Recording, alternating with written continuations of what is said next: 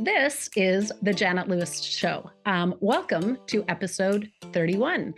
Today, we're going to be talking with Jim Carter III, who is the CEO of Carter and Custard, which is a purpose-driven growth agency that helps make entrepreneurs fearless so they can have a bigger impact.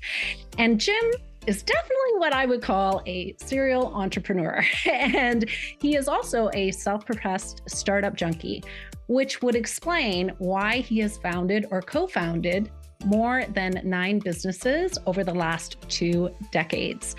And Jim is passionate about programming, coding, AI, and he specializes in IT, security, scale, SEO, and growth. Basically, anything technology related. But he is also super passionate about helping other people, which is one of the reasons why I really enjoy chatting with him all the time. So we're going to explore Jim's journey. We're going to talk about how he got to where he is today and where he started. We're going to talk about challenges he's encountered, what gives him energy to keep moving forward, and why he's addicted to startups, because I love them too. So I know it's an addiction. And we'll also get into the joys and woes of like running your own business as well. So Jim, thank you for joining me today. Thank you so much for having me, Janet. I'm grateful to be here. Yeah, I'm excited. So just to give the viewers a little bit, I originally met you in 2018 at the Summit of Greatness with Lewis Howes. And that was my first time going, and I was attending solo, which anyone knows when you go to a big event like that solo, it can be a little bit nerve-wracking. But thankfully, I met you and your lovely wife, Valerie, on the That's very right. I first brought her night. along. It was great. Yeah, on the very first night. And you guys made it so much more enjoyable for me. And it was so great to be able to hang out with you both that weekend and get to know you better, especially because you had also been doing work with Lewis. So, you gave me a little bit of insider information and tips on the summit and what's going on with Lewis, which was fun. But over the years, we've stayed connected. We've also seen each other at the Summit of Greatness every year when we could go. And one of the things that I really like about you is that you're always up to something. Every time I talk to you, you're up to something, and not just one thing. Like, you have so many things that are going on. You're juggling a lot, and it's always impressive how you can juggle so much and like have the energy to do that, first of all, but not let any of the balls drop. Right. And, you always have such a positive attitude. Like, every time I talk to you, you're always smiling. Nothing is ever a big deal. And so I enjoy calling you and catching up with you to see what you're up to. And I can't wait to hear about your journey because I don't know a lot about it. Yeah. Thank you. So, That's a wonderful intro. No, I'm kind of like, where do we start? This is great. I'm fired up. You're like, what's going on? So let's start with like where you grew up, what you were passionate about as like a young boy, and how you ended up kind of getting into this computer technology space. And I'm sure like we're going to get into so many things along the way because you've had so much experience working on some amazing projects and for some amazing businesses. So let's start at the beginning. Let's see where we end up. Beginning is a great place to start. Well, I was born in 1981. I'm now 40. I'm just kidding. That's a little too far in the beginning. I grew up in a fairly small town, West Covina in California, here in the States, and very loving family, only child, and only child by design. My father actually got cancer when I was a year old.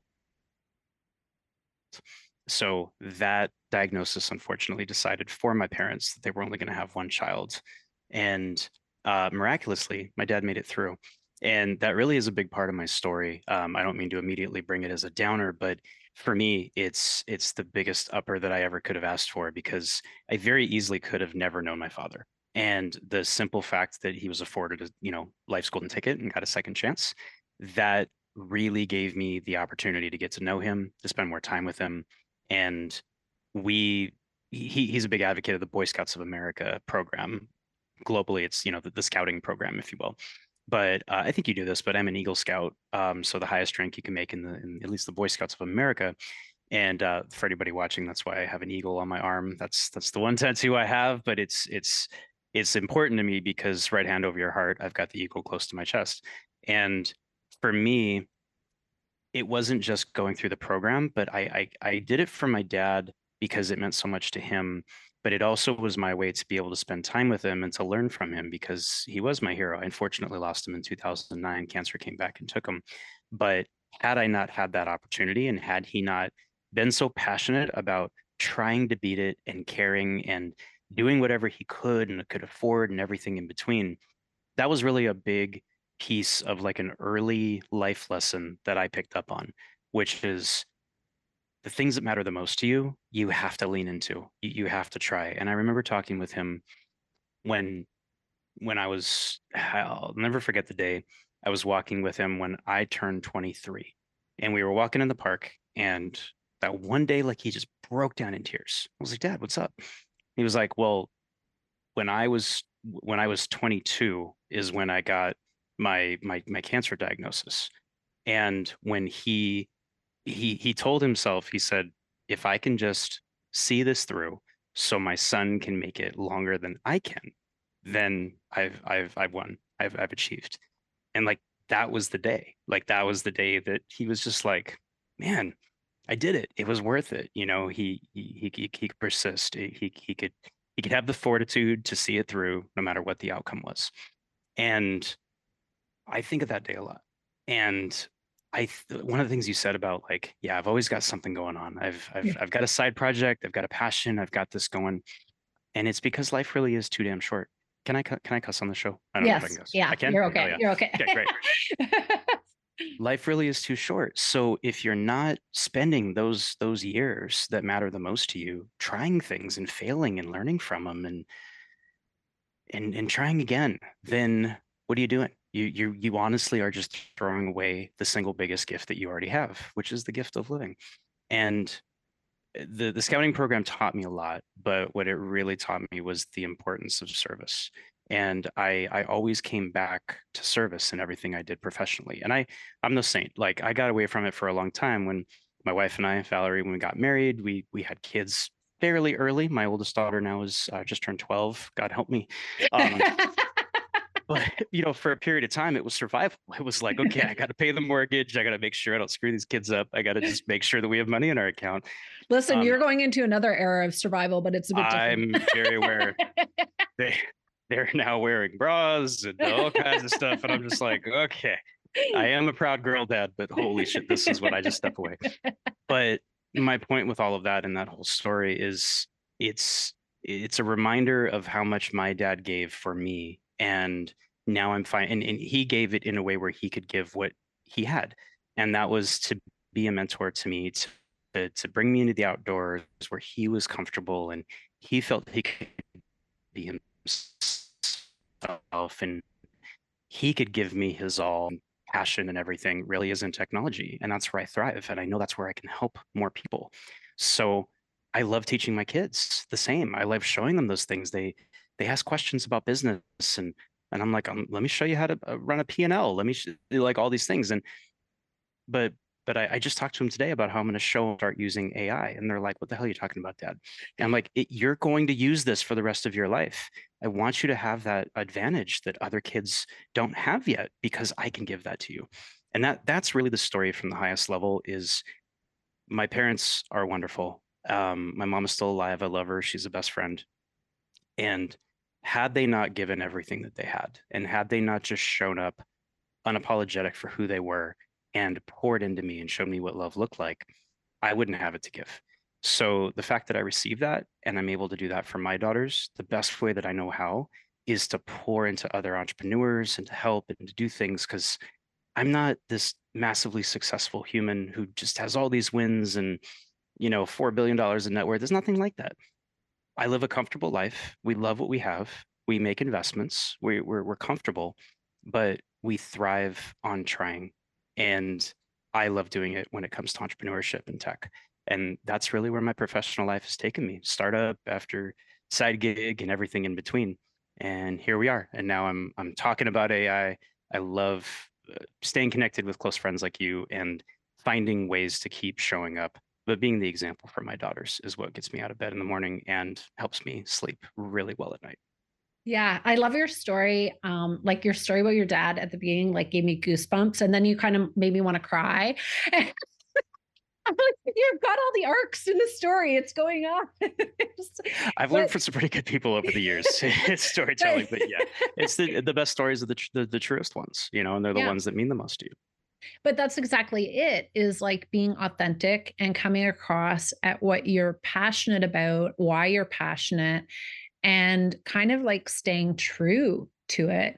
So in your journey, we're not following the script, but in your journey, the script that I have laid out, by the way, but in your journey, um, do you ever feel like you ventured down a path for the wrong reasons? Because I know I have. So, for example, um, one of the lessons I've learned is never to chase money.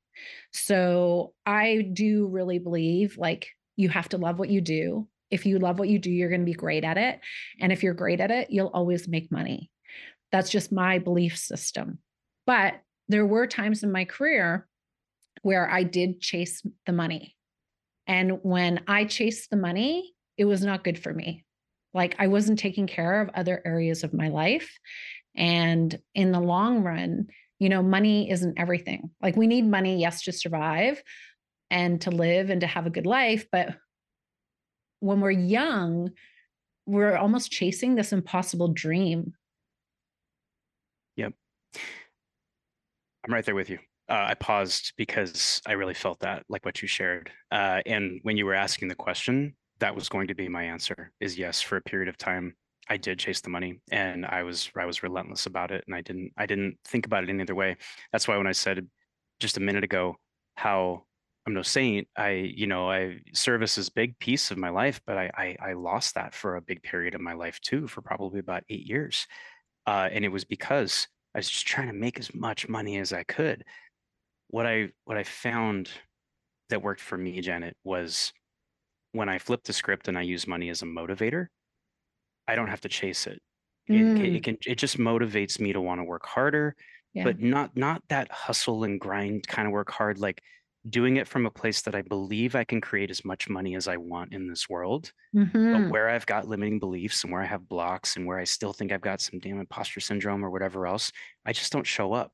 So here's a real example of that.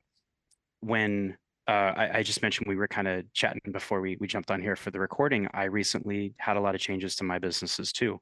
When we booked the show to record, I had a different bio. I had a different what I was showing up doing, and then I think I threw you off when you were like, "Okay, here we go." And I'm like, "Oh, wait. I need to make sure you know about the latest happening in my life." And it's because life comes at you fast and it Yeah. changes quickly. And I recently downsized a huge business that I was running because it just the economics of it changed. And I knew what I wanted to get to for over the past year. I really did in my heart. Like probably mid last year, I knew I wanted to go all in on AI and talking about tech, but I didn't give myself the space to do it because I had Yeah. other commitments, right? But now that I've made this change and I've relieved that burden, it wasn't a burden. The business wasn't a burden. I loved my team and everything. I made some big shifts. But what I did is I freed up my calendar and I freed up my mental space to now want to actually go do it. And could I use more money? Of course. Did I really fundamentally let go of so many contracts, all this great money that was coming into my world?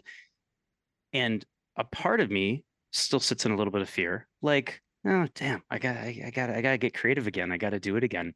But then I flip it and I say, no, I get to do it again, but I get to do it in a way that motivates me. So I like having my back against the wall because it makes me more resilient and it gets me more creative and it gets me back in tap with that service component, which is how can I help people with what they're looking for and how can I charge accordingly? And if I keep it that simple, I don't have to question myself on it. And it's no longer about I'm chasing the biggest paycheck that I can get. I just know that it's going to come in whatever form is meant to be. And the more that I show up and I unblock myself from getting there, the faster it's going to come into my life. And I am living proof of that over the last couple of weeks. These are the first few weeks since I made all of those shifts. And I have made more sales. I have connected with more people. I have seen more good things come into my life because I'm just talking about the things that matter the most to me. Will it take a little longer? Probably. But am I going to have more fun doing it? You're damn right I will. Yeah. And that was my very real, tangible example in this year, right now, something that I face doing. But I'm never getting back to that point where I'm just like, I'm going to do everything I can to make money, because that's exhausting. It And is it's not exhausting. worth it. It's just not worth it at the end of the day. It's not worth it, especially when you look at the return on investment. You know, when you think about the time, energy, effort that you put in, things that you miss out on. I remember early when I was starting Orange Fish, like one of my friends was getting married in Philadelphia. But for the business, we were launching like a special program that weekend. And I spent most of my weekend in the hotel room on my laptop, Mm, troubleshooting, managing what was going on, blah, blah, right. blah. Like instead of like being present and actually being able to enjoy the event. Whereas now at this stage of my career, I have given myself the freedom to know that I need this time so I can be creative, and I need to eliminate noise. And I'm also not into like running around and doing everything just because everybody else is telling me I should be doing it. Absolutely. It's so true. Now I am also an advocate of trying things to find if you like Mhm. them, right? Yeah. But there's an abundance of things to try. So it's like, well, if you give yourself that grace and back up for a minute, do you want to get into crafting? Do you want to get into, like, it doesn't matter. Whatever it is fine. But giving yourself the space to say you're never going to do it all. So why not focus on the things that give you more, that fill you up more? And I'm right there with you. I had a very minimal amount of things on my calendar today because I wanted to be present for our phone call and be able to record this. Just a couple weeks ago, if I was going to do a podcast, it was going to be stuck between a break here and then a team meeting here and then check-ins here. And I couldn't, I showed up differently. I feel like I finally can show up more when you're making space for more to come into your life. No surprise, it does. Yeah. You're leaving room for the magic in between. Yeah. Especially like some people might not realize this, but working in technology people are actually very creative, like creative to come up with different types of solutions, troubleshooting. And if you're not allowing yourself that headspace, it could actually take you longer to come up with a great solution. Do you find that? I do. And I believe, as a technologist, that's a word that I heard once and I started using it because it, rather than, like you said, technology people, you're not wrong, but it's weird when I reference myself as a technology person. It's just kind of funny.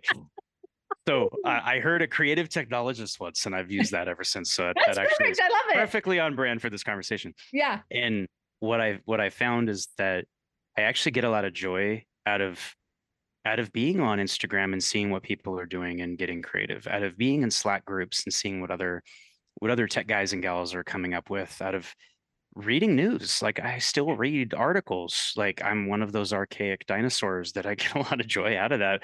But no big surprise, there's a lot of us that do. And and that inspires me to want to create more. Here's an example of how creative I just was yesterday. Now that I'm doing so much with AI, um, let me zoom out for a minute. So one of my businesses, Fast Foundations, it's an events company, and we throw a mastermind, and it's great, and we do events and things like that. And we threw our first virtual event, and our dear friend Lewis Howes, I called him up, and he joined, and he talked about personal branding. He keynoted it for me, and I had other really great people with personal brands on, and we all just spent like 3.5 hours, and we talked about personal brand. It was a lot of fun. Had a ton of people register, and I wanted to think of a way to keep engaging with people after that event, because of course some people are wonderful candidates for the mastermind. Like, no surprise, I'm a marketer. I like to talk about the things that I do, and I sell them when they make sense, right? So lifting the curtain is business 101. So, we had great leads come in for the event. We had an amazing event, and we started to have follow-ups. And I'm like, all right, what's another 5 or 10 emails I can send to all these people who joined to tell them more about what we do and everything? And how do I tie it in with artificial intelligence, which is exactly what I'm talking about now?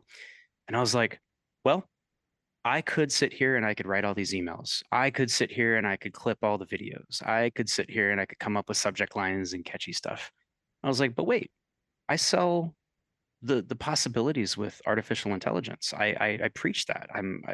No one's an expert at AI yet, but I'd like to think I've got my shit together. So I was like, I'm gonna make AI do it. And I'm gonna document it and I'm gonna show people how I do it. So what did I do? I got creative and I uploaded the clip to an AI processing tool and I said, give me a transcript, give me a summary, give me keywords, give me key takeaways, and give me quotes. And then I put the clip into another service that clipped it out in video and did captions and did different placements and everything else. Put it all together, trained ChatGPT on exactly everything that was happened in that exact event in that specific clip. And then I said, write me write me an email sequence about this and talk about the key takeaways, give me subject line ideas, everything else. And I had AI write the entire funnel for me and I sent it. And at the bottom of it, I said, by the way, if you're still reading this far down, AI did 100% of this work. If you want to learn how to do it, click this link and I'll show you. Oh my God, that's so smart. And I've already had a sale and I just sent it a couple hours ago. So my point is, yes, you absolutely, everybody's creative in their own way. Tech people tend to get like the short end of the stick when it comes to that because you get this visual of a guy in a hoodie sitting in front of a keyboard, in front of a dark screen, and yeah, that does happen. But we only get creative by opening ourselves up to what is possible. And when we can be the example of what is possible, we inspire more people who aren't identifying as tech people to do it their own way. So my way of being creative is super techy, but that's also how I can inspire others to do it as well. Somebody who's listening right now could say, wow, that's cool. I didn't know I could take a transcript and then train AI what it is and then have them help me with an email. If that helps one person, I've won. Yeah. So now I'm like, how do I make that 1 to 10 and 10 to 100 and 100 to 100,000? And how do I scale that? That's my way of being creative is being the example by using it and talking about it. And again, I gave myself more space to do it. So now I can really create content and I can share that in a way that really that helps me. That helps me really feel that I'm truly changing somebody's business trajectory. That's what lights me up. Yeah, well, because these AI tools are all great productivity tools, right? Like I've used the Chat GPT a couple of times and been like, can you write me a blog about blah, blah, blah? And what's interesting is like, yeah, it spits it out and you might have to edit it, but man, does that make it so much faster, especially if you already have some ideas of what you want to include. You see what it outputs, you make some edits to it, you include things on top that weren't included that you think are really relevant for right now. And I don't know, it just makes the whole process so much faster. It does. And we are just at the like you could barely see this technology off in the distance in terms of like how far it has to come. And the law of innovation of technology where, it starts off with the very early majority, and then you get the mid majority and the late majority and then the laggards. What we're looking at here is like we're so at the beginning of that cusp and that curve. It's not even at like the early adopters phase. Like nope, Yeah. hardly anybody has even adopted it. And it's coming out as like one of the biggest things that's available to us since the personal computer. One of them, I think Bill Gates was quoted, I'm going to botch the quote, of something like it's the most important, if not one of the most important technological advances, in our lifetime. And this is from the man who brought us the personal computer. We have to pay attention to this. Yeah. We have to. Like Yeah. there's no ignoring it, right? You hear about NFTs and crypto and everything, and I've been an advocate and I've been part of that as well. And believe me, I buy crypto. I dollar cost average, and I drive Val crazy with where's this money going over here and what's. I'm like just trust me, like I will figure it out. But if we don't lean into what's in front of us and truly believe that it can alter our life for the better, like we're going to fall behind. And for example, with your ChatGPT example, that is from everything I've heard from everybody I've helped, that is the first thing that everybody goes to. Yeah. What's the longest time commitment that I think AI could do for me that I don't have to do myself? It's write a damn blog post. Nobody wants to spend a day writing a blog post unless you're a trained copywriter or an editor or something, because then that brings you joy. I preach SEO and I've taught it for years, and I still won't sit there and write a whole blog post myself. I repurpose like crazy, right? But the key is, the better you get at asking AI questions, the better output you're going to get, right? And Yeah. that's considered the prompt. When you master the prompts, which you tell AI, then you can get a better output. And it's no different than this conversation. If we just met for the first time and I'm like, "Hey, Janet, I hear that you coach. Coach me." You're gonna be like, "All right, Jim, we need to let's unpack that for a hot minute. Like, what, talk to me about what you do. Like, give me a little bit more information. You want to sell more? Who are you selling to?" This isn't hard stuff, right? So rather than just saying, "Write me a blog post," you get it into the mindset of exactly what you want the output. You say, "Act as an expert copywriter that has a specialty in Mm. marketing.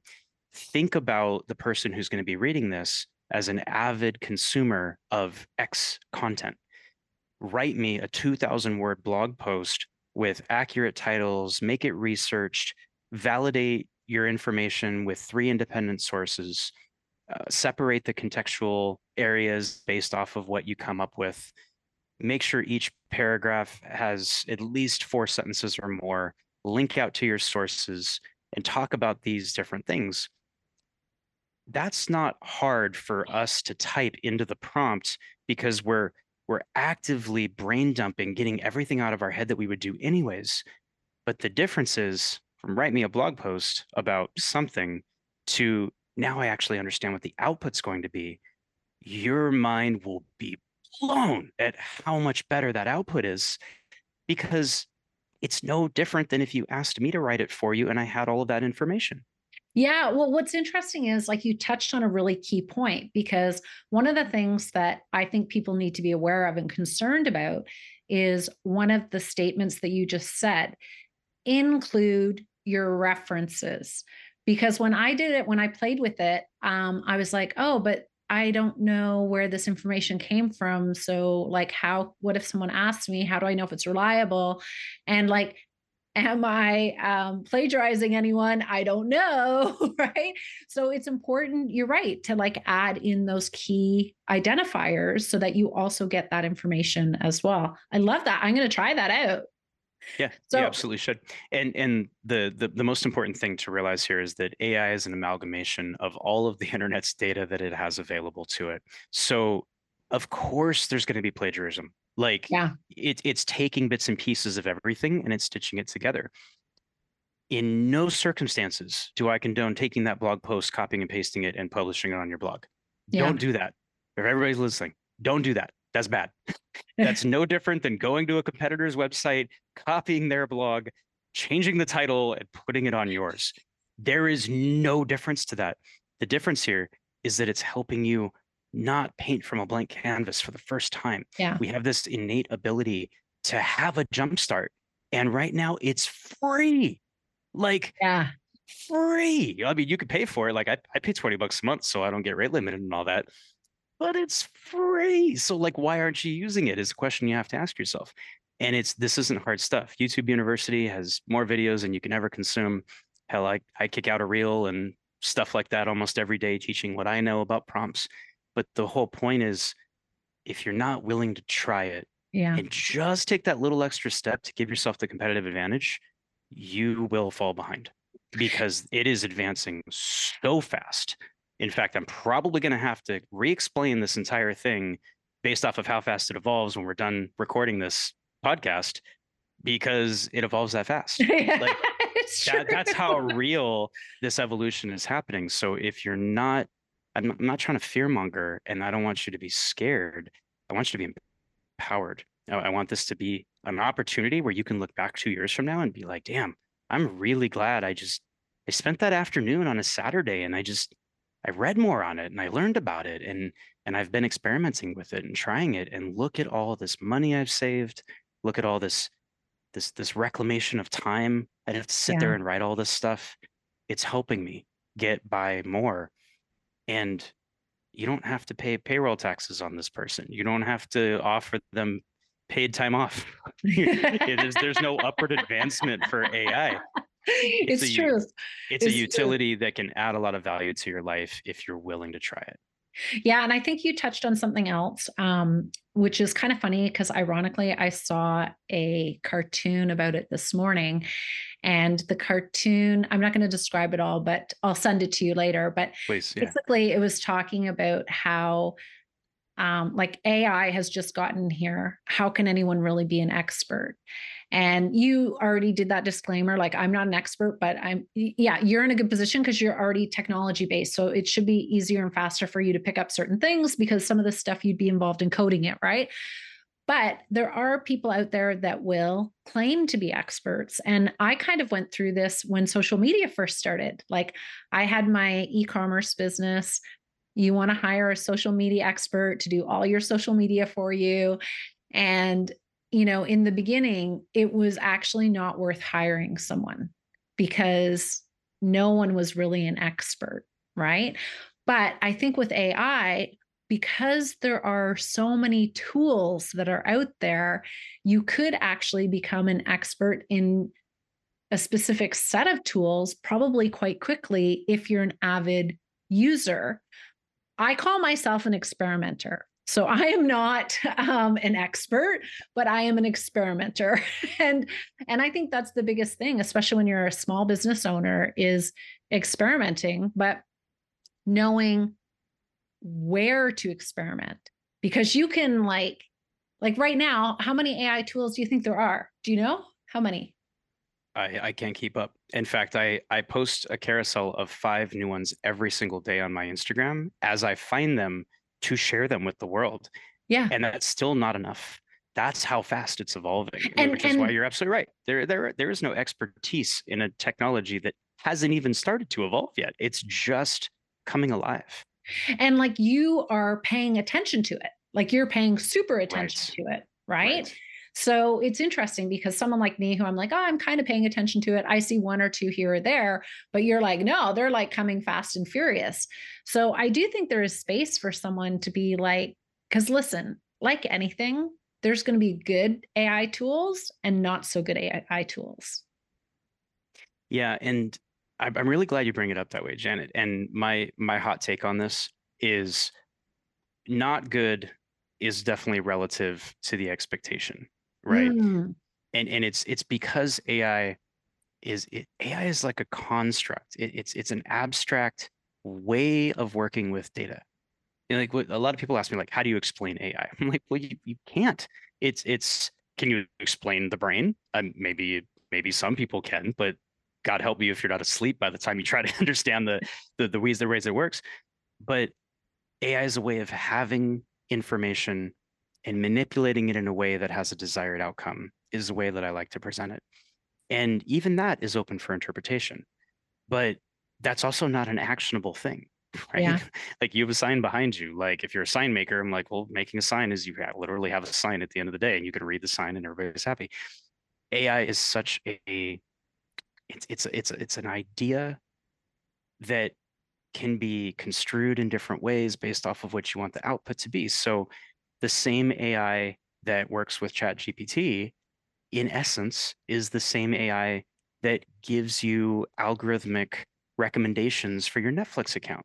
It's the same AI Mm, that Zoom uses to figure out how much compression should it put on the video so the video stays up to date. Like, yes, that might be an oversimplified way of thinking about it, but maybe that's sometimes what we need is we need to think about AI as an advancement at a rapid rate to give you a desired output easier, faster, and in a way that you can have control over it.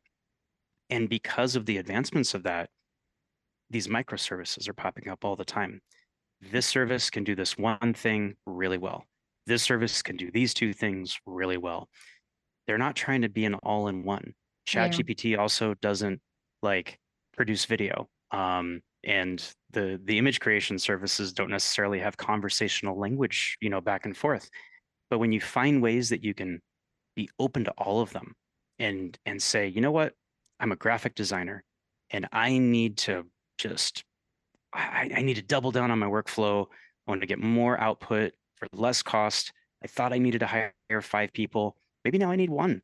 Like all of those things just add up for small businesses where let's be honest right now, like we just talked about this right Yeah. before we were doing the show, is every business owner I know right now is trying to find ways to cut their costs, reduce their overhead, hold on to that precious money that they actually have and try to do more with it. Well, you telling me that you want to have a professionally trained copywriter sit there and do all the grunt work to write one article when you actually could have them be a better editor and you can have AI just get it a little bit faster? Like there's good feeling decisions about like holding on to what works, and there's Yeah. good business decisions. I challenge everybody to make good business decisions and find ways to iterate and evolve their life based off of now what you have at your disposal. Yeah, and I think you raise a good point too, because even as a small business owner, like if I owned a copyright business, I need to figure out how I'm going to evolve so I still have clients, right? So it could be that I'm offering different types of services based on what I can then do with AI in order to give more value to my client, Of course, that's right? exactly what I just did when I mentioned that I needed to downsize one of my companies. At one point, I had 13 copywriters on my team, and we were kicking out a lot of original content. Now, granted, I love every single one of those human beings, but again, there's feel good decisions and then there's good decisions as a business owner.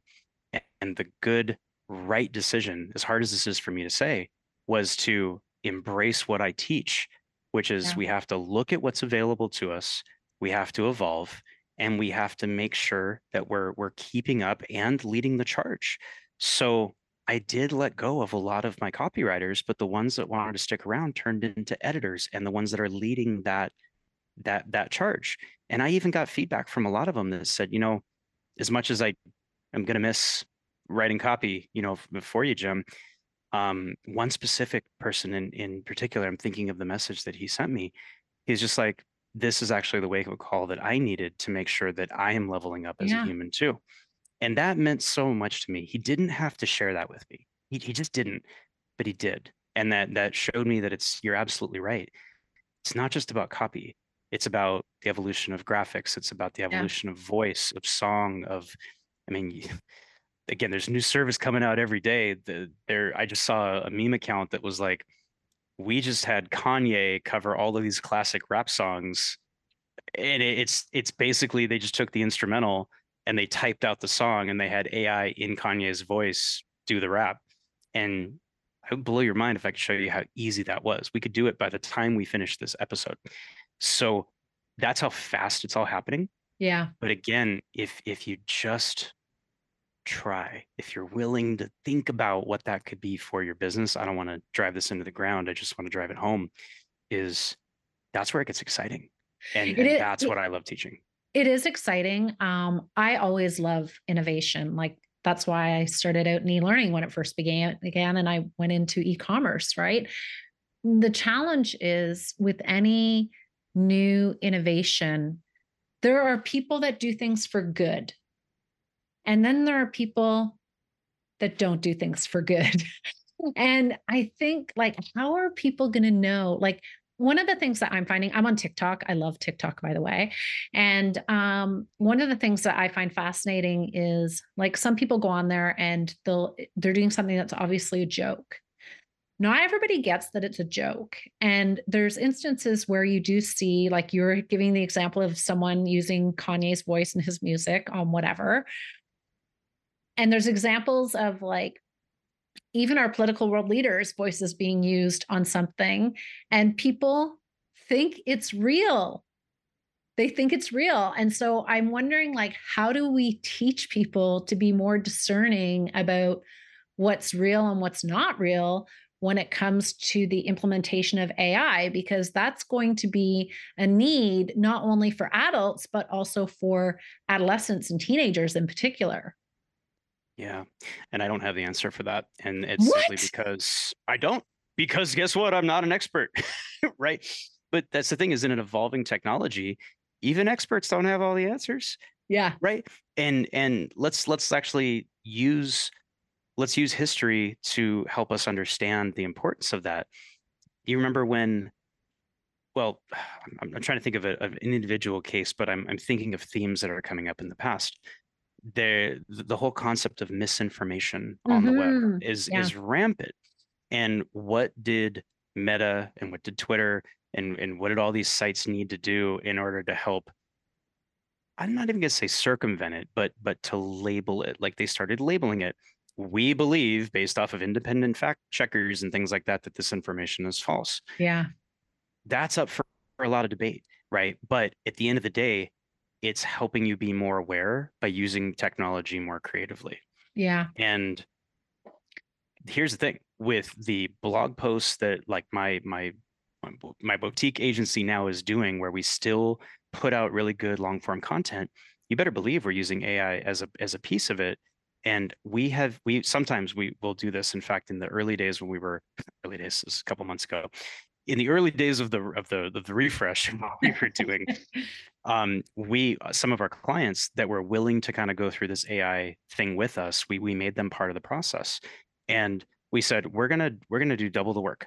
We're gonna write it traditionally with a trained editor, a trained copywriter, our same proofing process, everything we do, and we're gonna duplicate and we're gonna do the exact same article. We're gonna do it with AI, and if you're willing, I'm gonna send you both final outputs and try to tell us which one was AI. Every single test we did, they came back and they're like, I don't know. I mean, I couldn't tell you that this one was or this one wasn't. So at the end of the day, it's what we do with it that matters, Hmm. right? Yeah. There's, like I said before, I do not condone going on ChatGPT and saying, write me a blog post, copying and pasting it and hit publish. That will get you crushed by Google. I promise you. But if it gets you 80% of the way there, great. You know, Yeah. like I just said, I had ChatGPT put this whole email sequence together and everything. I copied, pasted it, put it into the email system, and I didn't just hit send. I made it my own, but it produced all that output for me and it got me to hit go. So rather than sitting there in inaction and not doing what I wanted to do, I had it do it for me and I got it to that point where I was ready.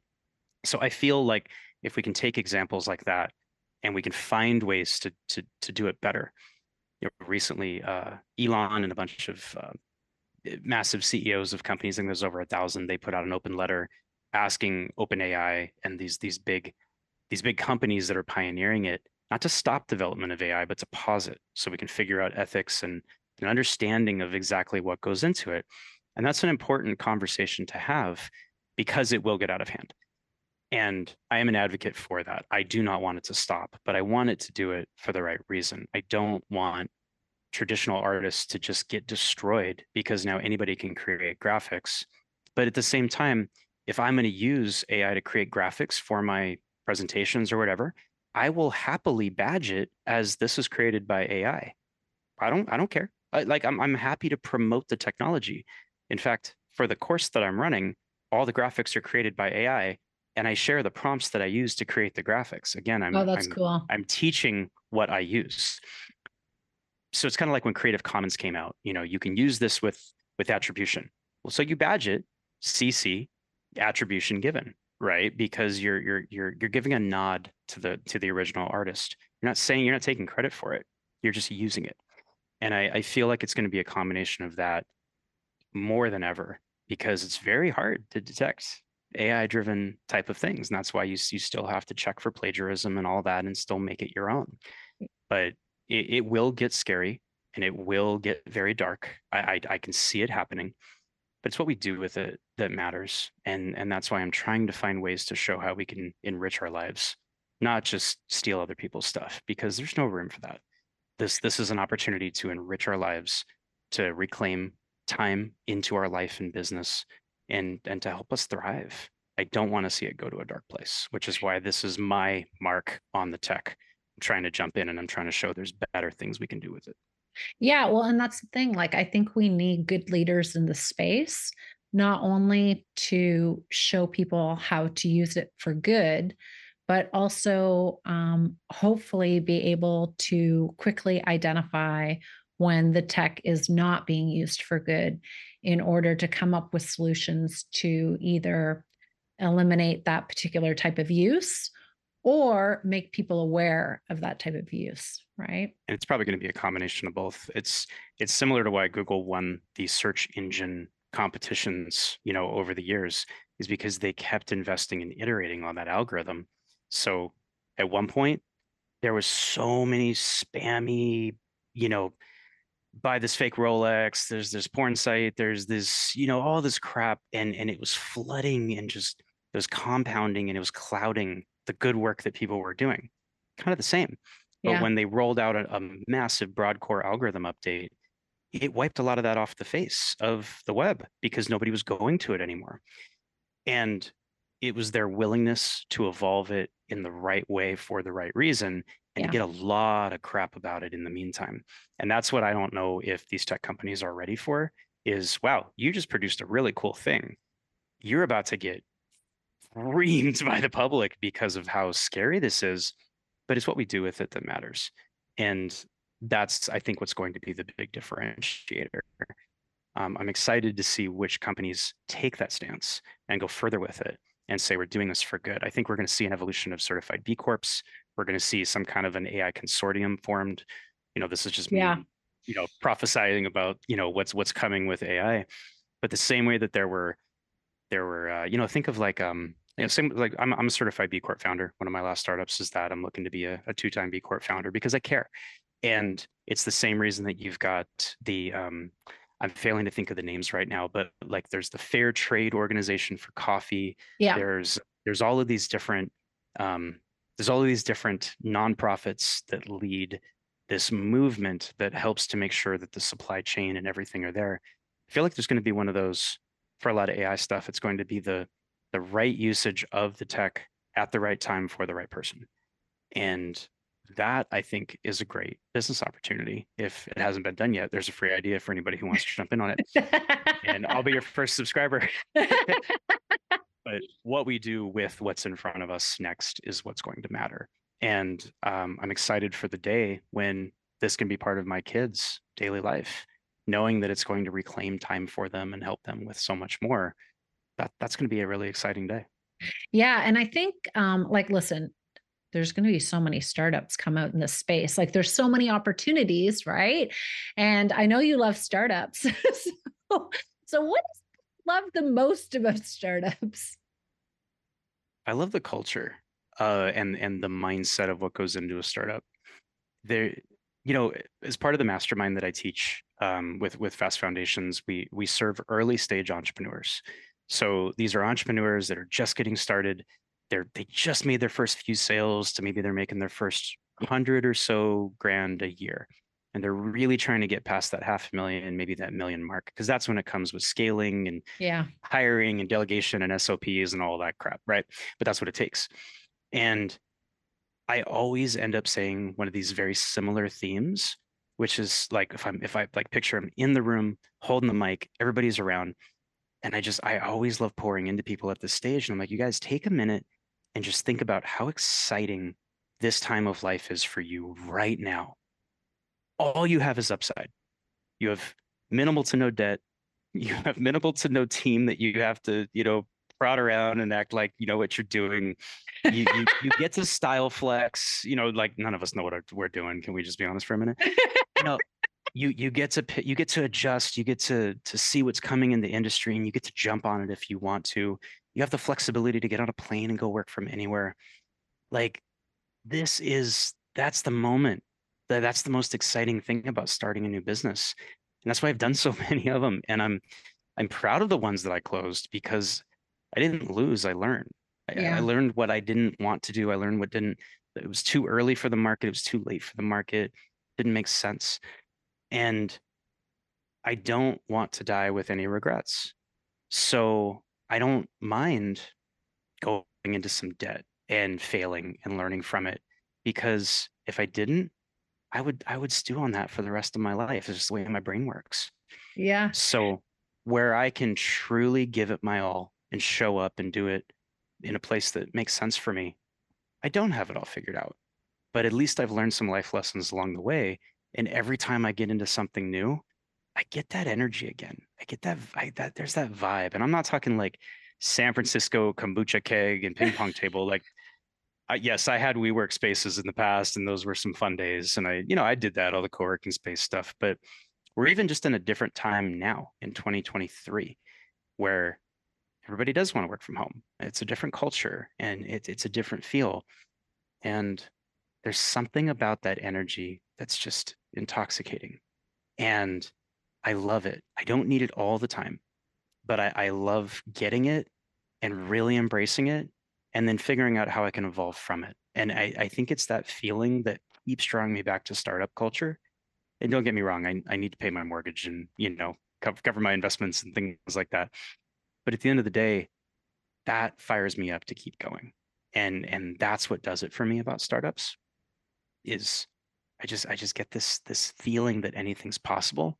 Yeah. And then I get the reality check that it's because it is. And we're creating the future that we want. We just have to care enough. And I care about it. And I also happen to be a tech guy. So it vibes perfectly with the startup culture. And that's what's always kept me going with it.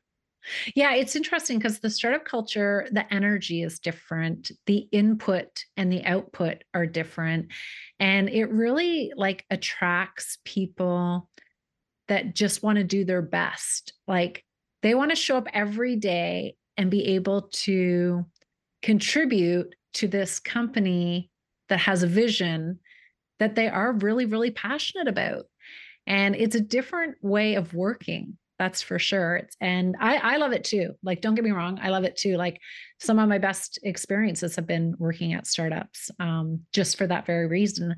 But when we're talking about startups, I'm sure you've had this happen. What is like, you talked about a lot of the lessons that you've learned. What do you think is like the biggest lesson that you've learned where you've kind of been like, uh-oh, really shouldn't have gone down that path, or really shouldn't have done that, or okay, I'm never going to do that again. Is there anyone that kind of jumps out to you? And listen, you already mentioned some things earlier about like having a business is too early for the market. I've done that too. Or having a business and you're like a little bit late. It could be along those lessons as well. So what do you think is the biggest lesson that you've kind of learned in your journey? We're getting to the really good questions right now. I like this. This is stretching me, Janet. Okay. So first of all, we did talk about that. It's the right idea at the wrong time. That's so very, very important. And there's no way to know until you try it. But being willing to recognize it and adapt is really key. I've launched and been part of a lot of startups that I truly do believe it was the right idea, but it truly was the wrong time. A lot of times we think, well, we could be the first to market. Yeah, but if there's no damn market, then there's no company, there's no product. Like It's I don't true. know, I don't know how else to say it, right? So I think my answer to that comes down to something that's a little bit more binary, but it's really important, which is, and I actually got this from, did you ever watch the show Billions? No. Okay. If anybody here is listening, if they watch the show Billions, I fucking love that show. I think it was HBO. I can't remember. Succession was on HBO. I forget what it was on, but Billions was this awesome show that was about like a day trader that just moved up into the ranks and just billions and billions of dollars. I think at one point in the show, he became a they called him a deca, which is, he hit the 10 billion mark, like Wow. ungodly amount of money, right? And there's a lot of really good business lessons that came out of the writing that went into that show. Of course, it's fake, but there was this scene where this guy was meeting with this investor. I think it was Billions. It might have been Succession, come to think of it. Anyways, doesn't matter what the show is. Matters about the principle. The screenwriting was awesome. And he's meeting with this investor that's about to acquire the company. And he's talking to this investor, and I'm going to botch this, but he says something like, you've done this before. You're worth all this money. What's the secret sauce? And he says something to the tune of preparation, capital, and execution, but in that order. And I was just like, oh, fascinating. Like, yeah, I mean, we know that stuff, but being prepared before you think about the finances, having the finances before you execute, and then executing with those done. And I know there's the whole like ready, fire, aim mindset. There's the take messy action. Like there's all of these different trains of thought. But the single biggest thing that has held me back from my dreams has always been capital. I Mm, don't come from a trust fund. I don't just have millions of dollars of expendable money. Even I won't name him, but one of my mentors who is very wealthy, his biggest financial fear, he said this publicly at our mastermind when we had him speak, is not having enough capital to take advantage of the opportunities that are in front of him, even though he actively invests in at least 5 startups every single year and he's constantly moving money around. And realistically, I mentioned I just downsized one of my businesses. It's because it was harder to sell than I expected, and it was harder to weather the storm. yeah. So many startups, it doesn't matter if you're a startup or a coach, so many businesses fail because they just run out of money. You you Yeah. you you you have to know your numbers. You have to. So if you're not looking at your P&L, if you're not studying and understanding your balance sheet, if you think you don't need it, you couldn't be more wrong. And I welcome somebody to challenge me on that because of everything I've ever done. If I could have gone back and done one thing better, it would have been to be better with my numbers earlier and have more of a cushion than I thought I needed, even when I already thought I had it. Right. That's And actually, I truly believe that it's from that show. Like the way that just hit me, the way that it was presented, is preparation, having the finances ready for it, and then executing. It doesn't mean you have to spend 3 years preparing. It doesn't mean you have to have $20 million available to you to do something. It just means you got to be ready and you have to be financially solid so that way you can just go.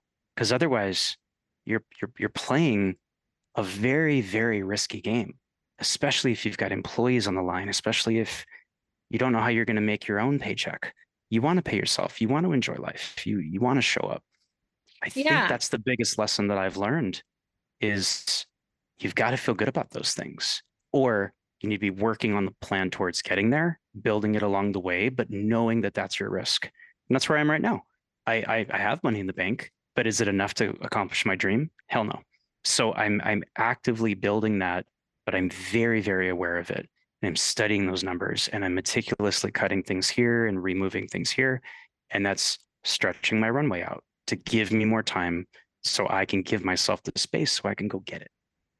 Yeah, I think that's a great nugget of information, especially the way you articulated it. I like how you explained it. Like we could talk for hours. I feel like Yeah. I have so many more Is questions this for going to be a you. 2-part episode? I don't even know how long we've been talking. I have like so many more questions for you, Your but listeners have to be bored out of their mind listening to me at this point, but no, I no, no, hope no. this is helpful. No, totally helpful. And like there are so many other like pathways we could have gone down, but I'm aware of your time. I know you're super busy. I do have one final question that I ask everyone. And I actually heard it. I'm sure you're familiar with Tim Ferriss. He asked this Mhm. question. I love this question. So I ask everyone, um, if you had a billboard, you're in LA. So if you had like the biggest billboard in LA, what would you want to be on the billboard? What message would you want everyone to remember? I think the message that I would want up there would be 2 words, and it would just say give more. Because it could be anything. It could be giving a little bit of your time. It could be opening the door for the person next to you when, you walk in first. It could be volunteering. It could be rescuing a dog. It could be truly joining a nonprofit and finding ways that you can support the things that matter to you. Or it could be giving in the collection plate, for whatever your faith is and just contributing towards what you believe means the most to you. And I love giving a lot of what I have because I did grow up in service. But don't get me wrong, I love receiving too. But at the end of the day, you always get more when you give without expectation. And giving without expectation is something that Gary Vee taught me by a tweet that he put out probably 10 years ago. I remember seeing it one day. It was just like, I remember he wrote something like, what would it feel like if you gave without expectation? And ever since I saw that, I was like, God, that's so true. Like we get Yeah. caught up in this world of reciprocity and it's got to work for me and you and all that. But like we met casually over being in an event that was about being your best self. And we're just now recording this podcast. We say 2018, 2019, something like that. 2018.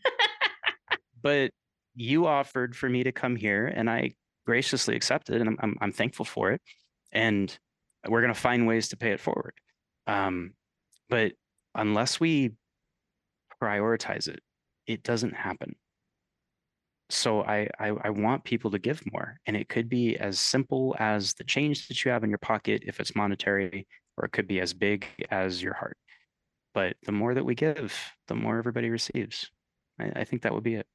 Yeah, I love that. I love that. And I think you're right. Like nowadays, there's like people have so many expectations for everything. And one of the things I struggle with is when I see when someone makes a mistake and someone else is so angry about it, and the person apologizes for it, but the angry person won't see the apology, won't accept the apology, and just continues to be angry. And it's because they had this unrealistic expectation, but that person's human, and as humans we all make mistakes. And I think we need to be a little bit more forgiving when someone has made a mistake. And so I would say that's even giving in a way too, is like giving some grace. Yeah. Perfect. That's a great way to put that. So Jim, if people want to follow you, find out more, where should they go? What's the best way for them to follow you or connect with you? Thanks for asking. Yeah, my agency, where we support people, if you're an entrepreneur looking to just grow with the power of SEO and long form copy and things like that, is Carter and Custer. RT Custer is my business partner's name. CarterandCuster.com. And we just specialize in these kind of things. We talked about the mastermind and our events company. So if you're an early stage entrepreneur and you're looking to grow there, our mastermind is always open for applications. You meet with us, we talk about it. That business company is called fastfoundations.com. And we also have a podcast, and I show up there and I teach tech, and I love leading from the heart there and giving away everything I've got for free there, because that's a lot of fun. Otherwise, just hit me up on any social. I'm at causehacker.com. If you ever heard the term growth hacker. Again, I was up in the Bay Area one day. I saw a sign that says, "This is the startup land, start something," right? And I was like, I'm kind of tired of being a growth hacker. I'm tired of chasing the money. So I was like, I'm going to do it for a little bit of a positive social change. So I just came up with the idea of being a cause hacker. And now everybody knows me as the cause hacker. I love that. That's the story of that. So you can find me. Instagram is kind of the preferred, just DM platform there. I post about AI all the time. I've always got something fun going on. Shoot me a DM there. And I'd love to help find ways that I can help you out in your business. It'd be great to have a conversation. Perfect. Thank you so much for your time today, Jim. I loved our conversation, and we might need a part 2. Like, I'm not kidding. We'll talk after this for sure. But thank you to everyone for listening. And I hope you got 1 or maybe 3 little nuggets out of this conversation today. And if you want to learn more about janetlewis.com, just head to the website. There's always lots of free content that I'm giving away too. So that's what we do. We like to give. So thank you so much, and have a great day.